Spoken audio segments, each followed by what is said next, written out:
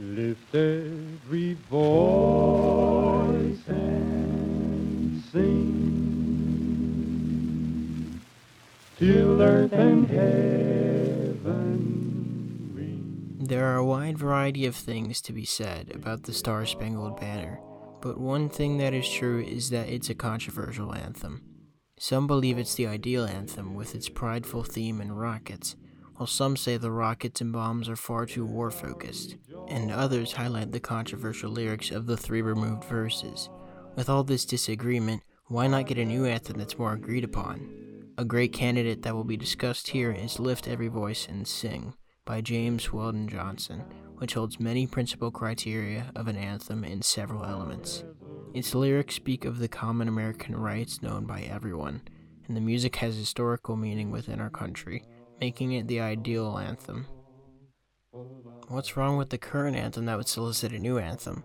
Well, as historian Sir Lillian Screen put it, there are a great number of people that are unaware of the hidden second and third stanzas of the Star-Spangled Banner that show the author was outraged by black people fighting for their freedom. The talks of oppression obviously counteract the idea of equality that America claims to have, giving the anthem a bad omen to certain groups of people and disregards the slavery and labor that African Americans once endured. But despite this fact, the Star-Spangled Banner is played anyway. But why should Lift Every Voice and Sing be the song that replaces the anthem? The song tackles the idea that an anthem should discuss our history, and here are a few of those lines. Sing a song full of the faith that the dark past has taught us. Sing a song full of the hope that the present has brought us. Facing the rise. These lyrics have multiple applicants. They are meant to display the rough past of African Americans who contributed largely in American history. They also appeal largely to the common American ideals, to the revolutionary ideas of early Americans to fight for our rights and freedom by enduring harsh times. Most songs have both vocals and instruments, but that's not the case with Lift Every Voice and Sing.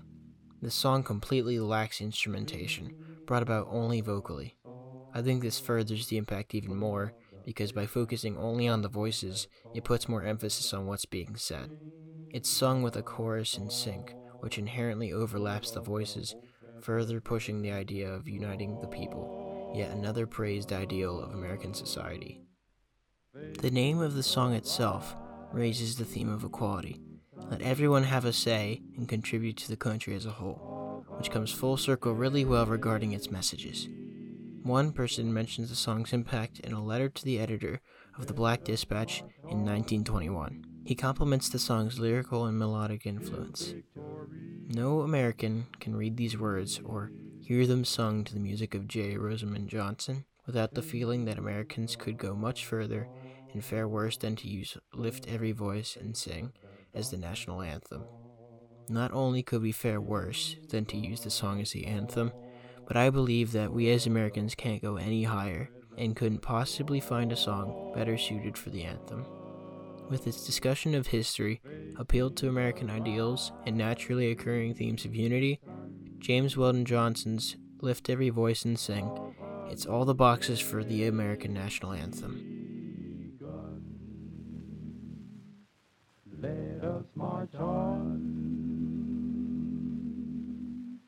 till victory.